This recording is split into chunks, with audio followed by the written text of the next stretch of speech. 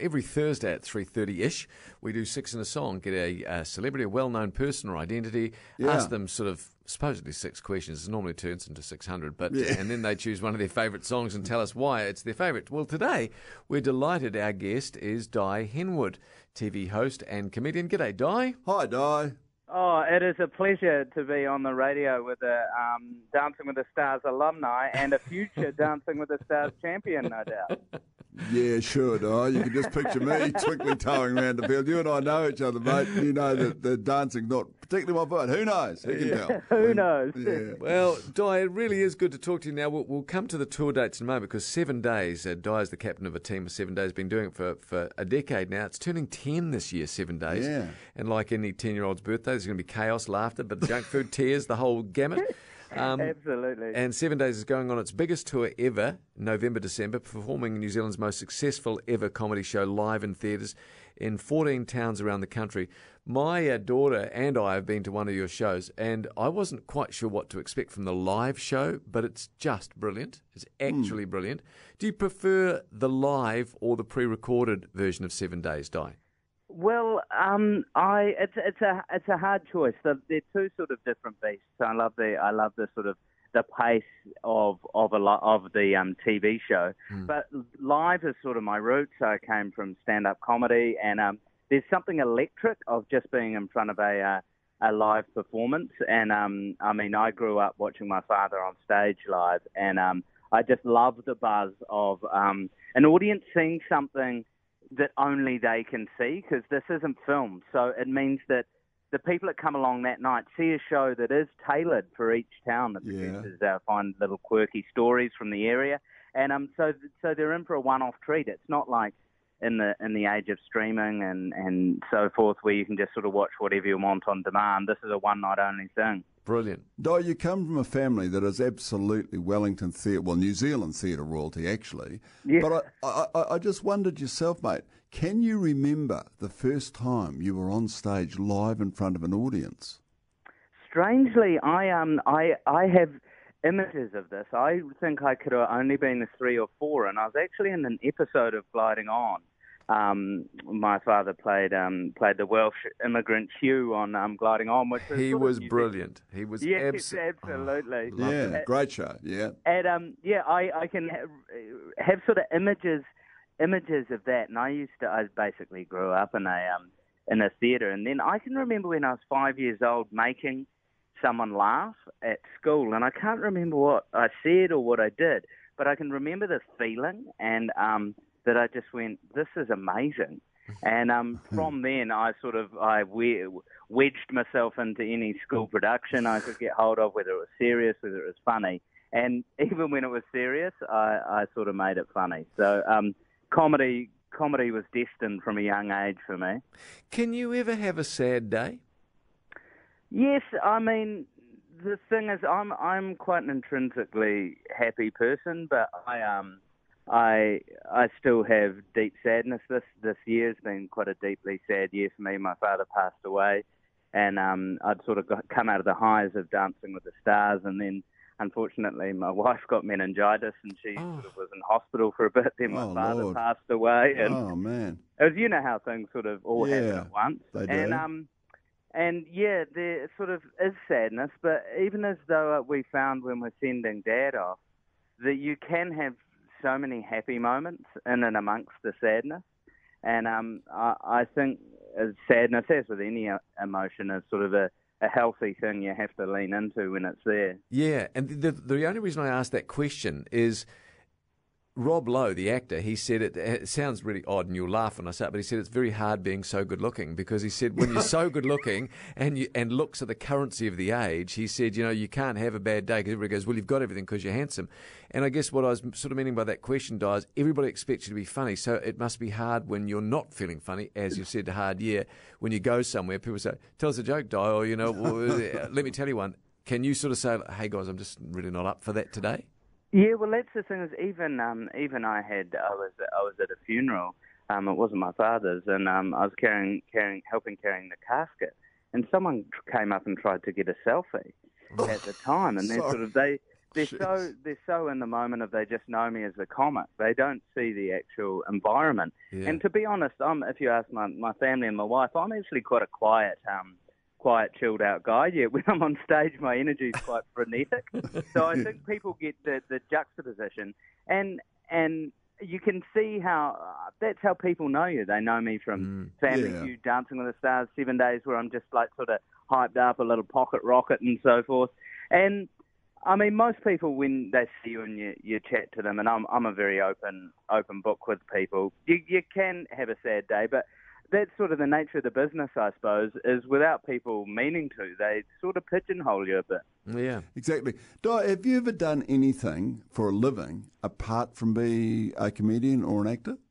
Well, I love to stick with the stereotypes of what actors do. I was a bar manager and a restaurant manager, and my favourite job, actually, was working in a fruit store, like preparing all the fruit and veggies for sale, like chopping up the broccoli and so forth. We used to be out the back of this fruit store, me and another guy from completely different backgrounds, and we'd just stand over a bathtub chopping broccolis and talking rubbish. And that's actually a really fond memory. This is going to sound bizarre, but my father-in-law owned a fruit store for 30 years, Fred Ming's Fruit Mart. Amazing. Oh, well, there you go. Good stock comes from fruit stores. Shopping college, you can't beat it. Or broccoli, sorry. Yeah. So good. Our guest today for Six and a Song is TV host and comedian and just a top bloke, Di Henwood. Thank you again, Di, for joining us. Thank you. Oh, it's a pleasure being here. Pleasure having a chat. Di, a couple of years ago, I was on 7 Days. I'm not bragging about that because it was one of the most terrifying things I've ever done. I can see why. Shut up, Di. It was the thing that terrified me so much is the expectation to kind of be funny when you're on that show. Do you still get swamped with nerves when you're about to perform? Hey, could I tell you what terrifies me is I was raised with really good manners, and when we have guests on the show, that's my most scary part of the show because I get really nervous when people are rude to them. To the guests, I get to do lines that may be a bit controversial or something, and Paul Ego revels in it. He revels in making people just as uncomfortable as they can by sort of, he really pushes the envelope. But no, I get terrified in a good way. I think a good friend, Michelle Accord, framed it good for me. She said that nerves and excitement are that same feeling in your tummy. So now when I sort of get those real nerves, I try and think of it just as, hey, I'm just excited.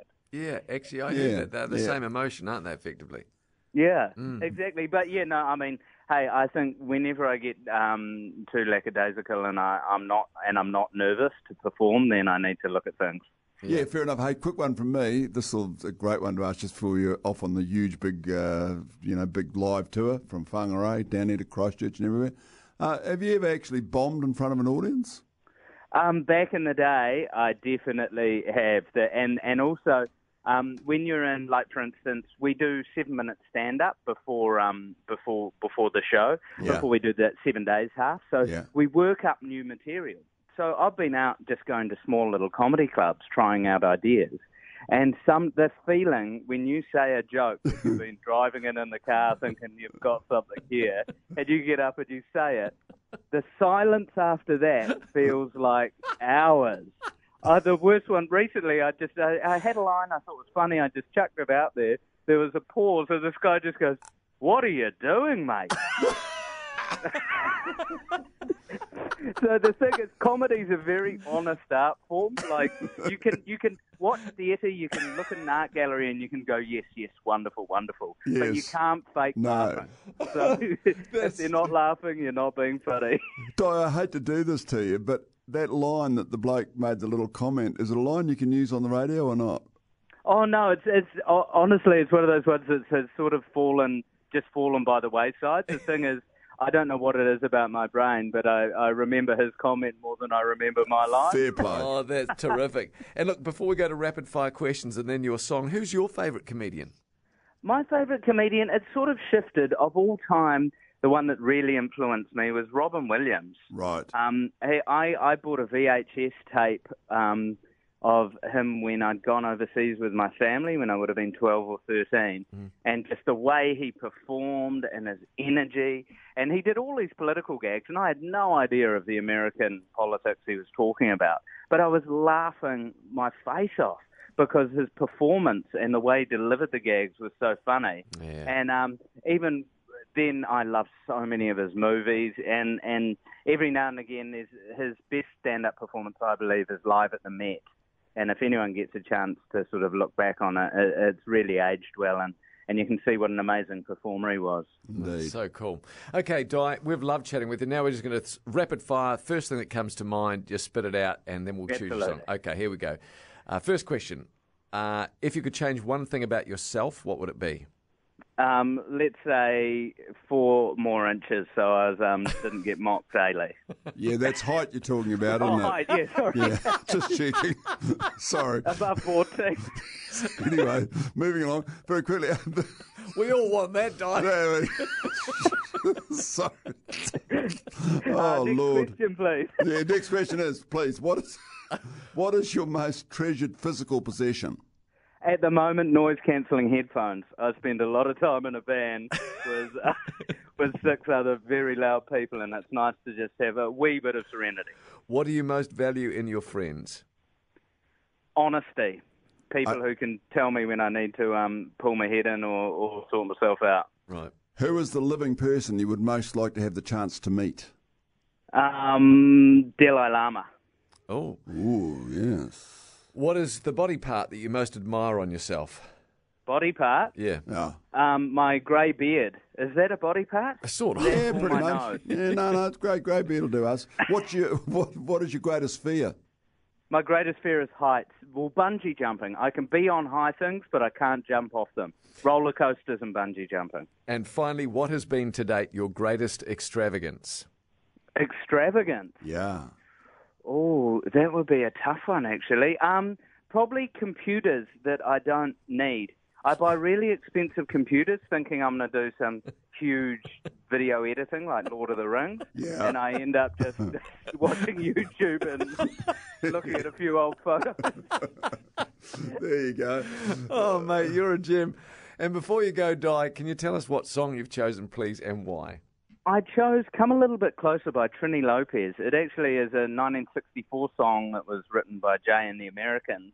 And I've really been getting into a sort of bit of Mexican-American rock and roll. And I love songs with a story, and this one has a wonderful story. And it just got my head bopping a couple of months ago, and I've played it every day since. You're a legend, mate. This is nobody's ever asked a song. I loved the song when I was a kid. That's how old I am. I'll shut up now so we can hear it. Di, thanks so much, mate. Really appreciate your time.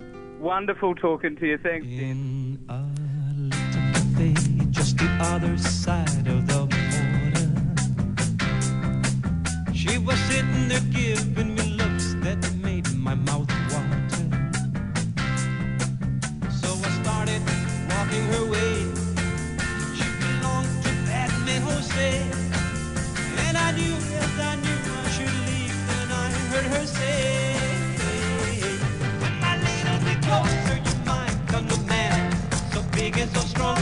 Come a little bit closer, I'm all alone, and the night is so long." So we started to dance, and my arms she felt so inviting. And I couldn't resist just a one little kiss, so exciting. Then I heard the guitar player say,